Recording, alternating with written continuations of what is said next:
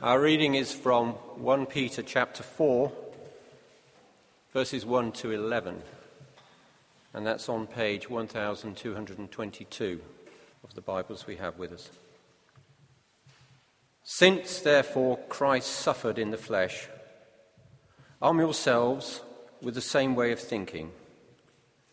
For whoever has suffered in the flesh has ceased from sin, so as to live the rest of the time in the flesh, no longer for human passions, but for the will of God.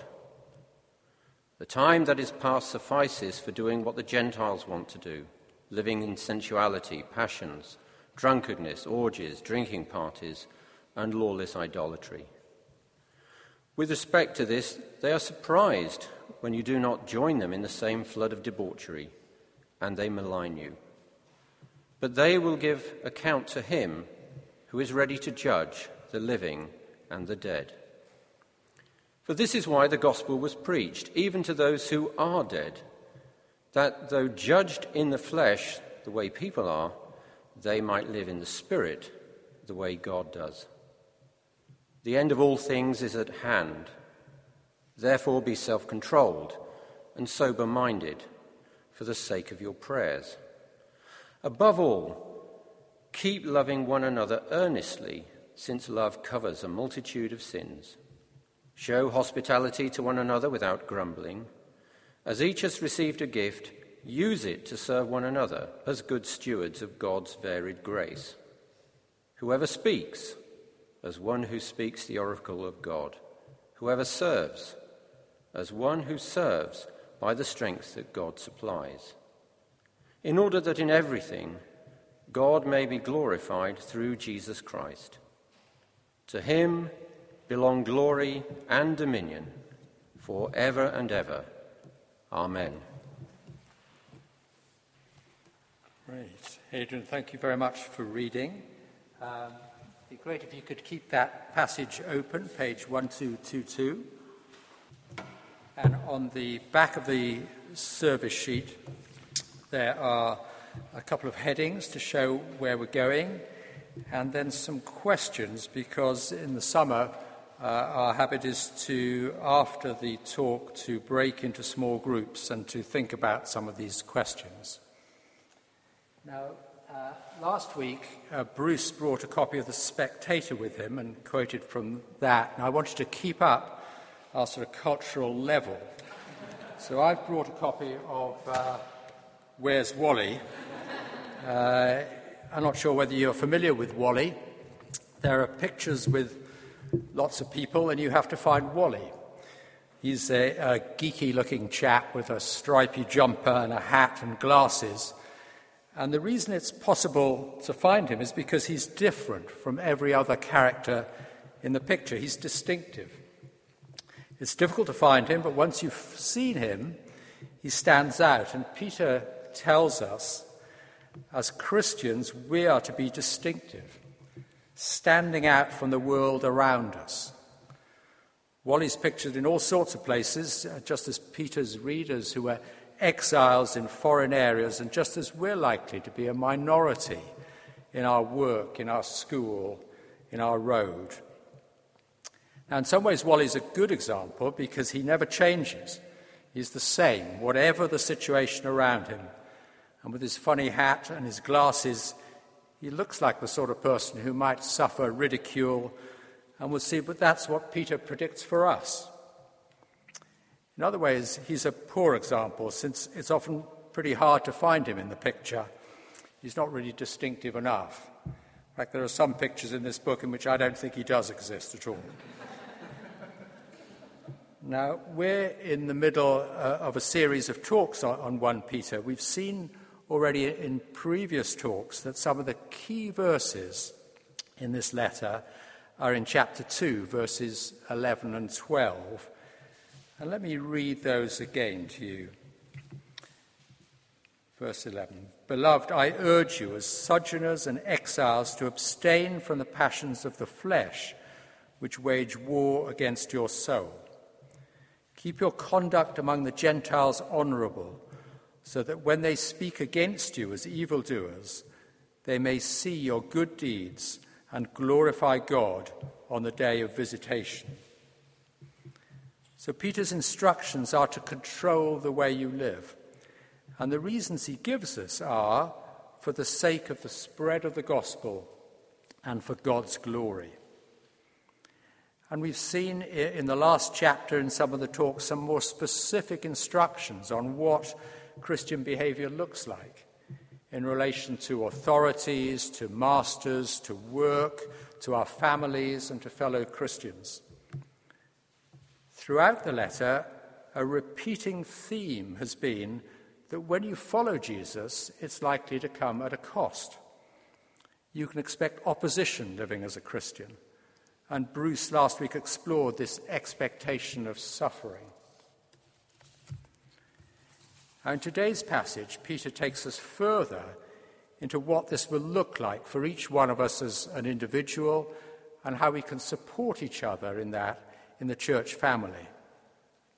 So we're going to look at the passage in two sections, verses 1 to 7, which concern our attitude to the world, and I've labelled that living distinctively in the world, and then 8 to 11, which show how we live with fellow Christians, living lovingly in the church, and how this can provide support for us in the way we live in the world. Now, we live in a culture where there are many pressures to conform, and it's pretty hard to resist those pressures. They can be obvious pressures, or they can be quite subtle.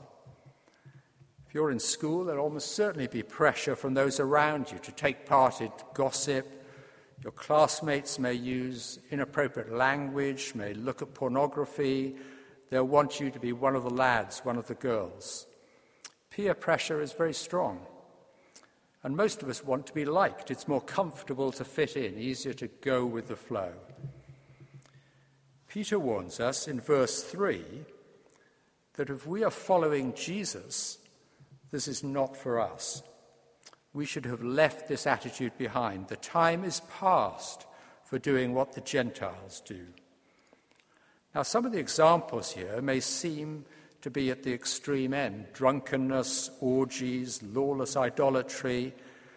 And perhaps you're sitting there listening and thinking, I'm okay. I don't go to orgies. I don't get drunk. I don't break the law. Well, not very often, apart from the 20-mile-per-hour speed limit driving here today. But Peter is just giving us examples relevant to the context of the time. And some of the pressures for us are much more subtle. So what might this be for you? Pressure to indulge in criticism of other people in your office, gossip at the school gate, in the classroom, pressure to go with the world's values, not with God's values. Or falling in with the ways of the world may be responding to other pressures which show your priorities. Priorities for a better house, a new car, better schooling for your children. Making these a priority, being drawn in to worldly values. Now, the advertising industry relies on our susceptibility to be influenced by the world around us, to want what the world wants. The newest electronic gadget you must have. You've worked hard. You need that dream holiday. And the slogans feed into it, don't they? Because you're worth it. Are you? Pamper yourself. Is this so different from the sensuality, the passions that Peter describes here? And the first part of verse 4 shows us how this pressure builds up. If you don't behave in this way, if you show different values, you will be maligned. People will criticize you. They'll think you're a bit soft. You're not one of the lads, not one of the crowd. Are you ready for that? Is your relationship with God stronger than your link to all your friends, your relatives?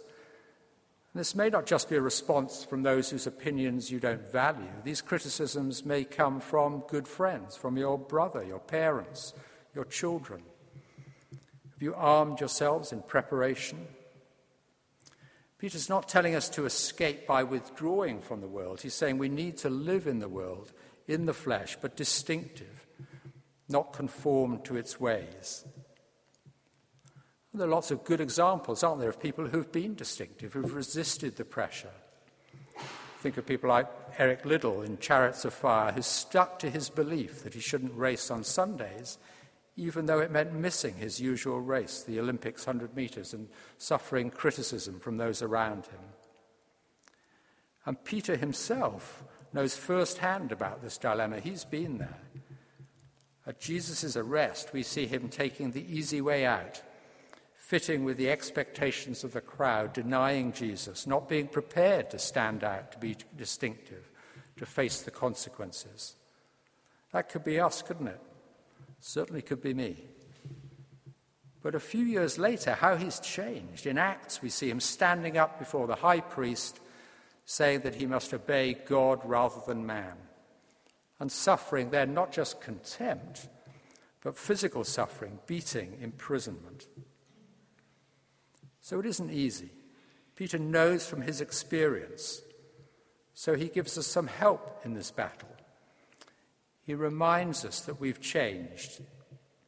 These behaviors for us, or should be, things of the past. And he reminds us that we have Jesus as an example.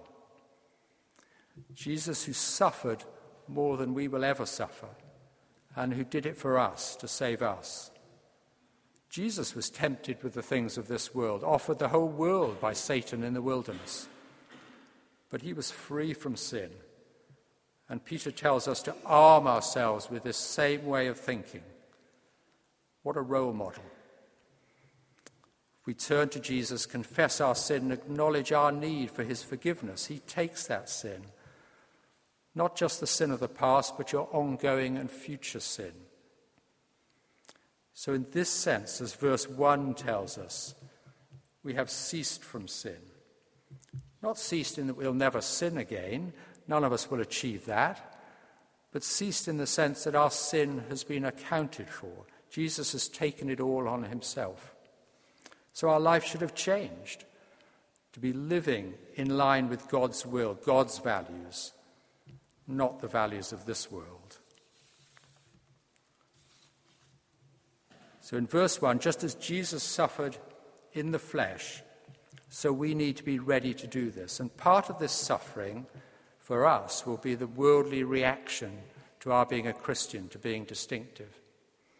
Now, it probably won't be physical violence. If we were Christians in Syria, in Somalia, this might be violence against our family or ourselves, or professing our faith might mean we're unable to get a job or a home. For us, it's more subtle, but it's just as difficult to deal with. It may mean we're not in the popular group at school, shunned by our friends, not invited to the party. We may want to be liked, but remember how much more important it is to be loved by God than liked by the world.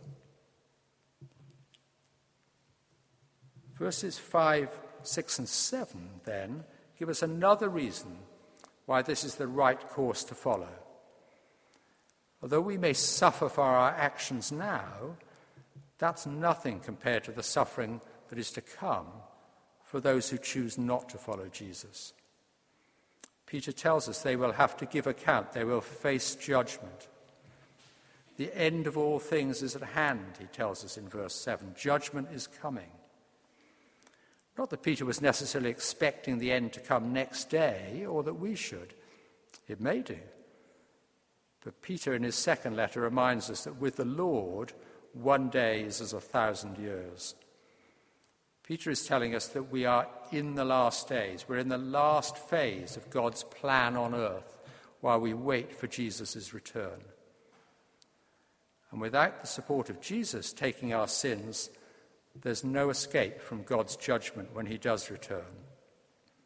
That's why he tells us the gospel has been preached and still needs to be preached to save others from this judgment. So the first section is about our attitude to the world. It's about where our heart is. And it draws on some of the earlier sections of the letter. In chapter 1, we saw the call to be holy as God is holy, to love one another with a pure heart. Here too there's a change of heart, so that we long for is the will of God, not the next trend, not the pressures all around you in 21st century Dulwich. Not easy to be distinctive, but we have the encouragement and the example of Jesus, and we have the sure confidence in our eternal future. Verse 7 tells us to follow these instructions for the sake of our prayers. And we've seen similar pleas from Peter before. In chapter 3, in verses 7 and verse 12, we've seen that our prayers are helped by being faithful to God's word. So verse 7 gives us another reason to follow Peter's instructions. Our prayers will be helped. And the meaning may be, I think, that we find it easier to pray when our heart is right. When we're following God's will more closely, we come closer to God, and our prayers are more acceptable from a pure heart. Now, I often find prayer difficult, but being closer to God's word, being with Christian friends, helps my prayers. And even that suffering which Peter tells us is inevitable can help our prayer too, can't it? As the world seems to turn against us, it's often easier to turn more closely to God in prayer. So that's the first section, 1 to 7, living distinctively in the world. Now let's look at the second section, at verses 8 to 11 in more detail, and see how our relationship with each other, with fellow Christians, can help us in following these instructions in the first 7 verses. Now, verse 8 starts, above all. So we know what follows is going to be really important, something we really have to pay attention to. And here it is, above all, keep loving one another earnestly. So having talked about our relationship to the world and non-Christians, here's our instruction in relation to other Christians. And it's familiar advice, isn't it? Above all, work hard on your love for each other. Peter's told us in chapter 1 to love each other earnestly. So how does this take it further? Well, it sets out some of the details of this relationship. Verse 8 says, love covers a multitude of sins. Jesus takes on all our sins, so with Jesus as our model, we need to be forgiving to those who may upset us or sin against us. Not that we should necessarily ignore sin in fellow Christians. It may be right to point it out, but we shouldn't bear grudges against others. Our call is to be forgiving, not resentful. It's easy for the unity of the church to be damaged by lack of forgiveness. We're called on to under-accuse and to over-forgive, to show an earnest desire for the welfare of others rather than ourselves. And we're told we need to use our gifts in service to each other. So if our job this week is to serve the coffee or put out the Bibles or play the piano or explain God's word or turn up early and volunteer on Rota Light, whatever it is, we should do it to the best of our ability, because this is a gift that God has given us to use for the benefit of others. It's part of God's grace that we have the ability to do these things. And it would be rejecting God's grace not to use them willingly and as well as we can. Sometimes it's easy to be a bit grudging in our service, isn't it? Yes, you do the job, but this is the 3rd time this month, and Jack or Joan, they've only been on the rota once, and there they are standing chatting while you're getting on with it again. Can your thinking be like this sometimes? Mine can. Well, here's Peter's response. Do it without grumbling, in love, treasuring God's goodness in allowing you to use your gift. Verse 9 says to show hospitality without grumbling. There's a story of a religious order where life was devoted to silent prayer and contemplation. And on one day, once a year, one member was allowed to speak one sentence. One year it was Brother Jonathan's turn. He said, "The porridge here is always too hot." 1 year later, a whole year had gone by, Brother Michael was the one to speak, and he said, "Not only is the porridge too hot, it's also lumpy." Another year of silence passed. It was Brother Joseph's turn. They all waited to see what he'd say, and he said, "I'm fed up. All I ever hear is grumbling in this place." A silly story, but illustrates how this grumbling can dwell in our hearts in silence for weeks or months or years. Often we don't say it out loud, even once a year. It just sits there and it can damage us. So hospitality without grumbling. Maybe offering just to fetch someone a cup of coffee or invite them to lunch. If through God's grace you're given the resources and the ability to give someone hospitality, then your reward is that you're in a position to use that gift that God has given you. Grumbling is saying, it's all about me. My comfort is more important than yours. So again, it's a matter of heart, about loving others more than ourselves. A church working in this way, as a body of believers supporting each other to live more like Jesus, brings glory to God. Verse 10 says, use your gifts in this way in order that everything God may be glorified through Jesus Christ.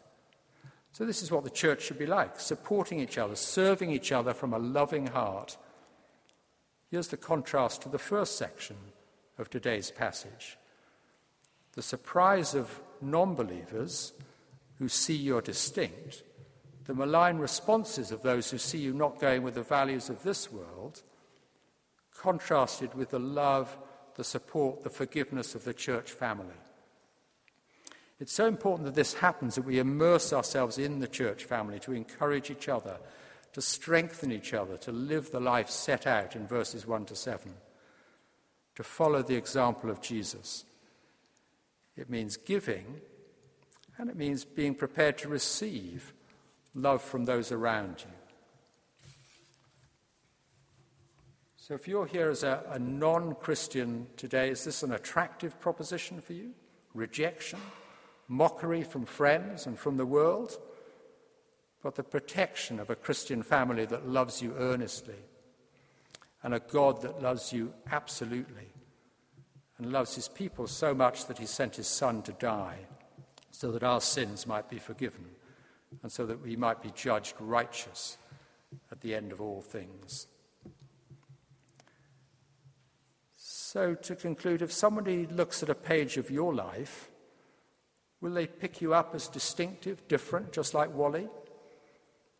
If you live as a Christian, distinctive, as Peter sets out in this passage, what can you expect? Well, 3 things, Peter tells us. First, expect ridicule and mockery from the world. Second, expect earnest love from fellow believers. And thirdly, and most importantly, expect rescue and unconditional love from God for eternity as you experience God's glory. So perhaps a bit of mockery now and again for a while shouldn't be too much to bear in comparison with these rewards. Let me just pray for us as we finish, and then we'll tell you what we're going to do with the groups. So Lord, help us to take your word to heart, for our hearts to be changed, for us to stand up for you and to love each other earnestly and without grudge. Amen.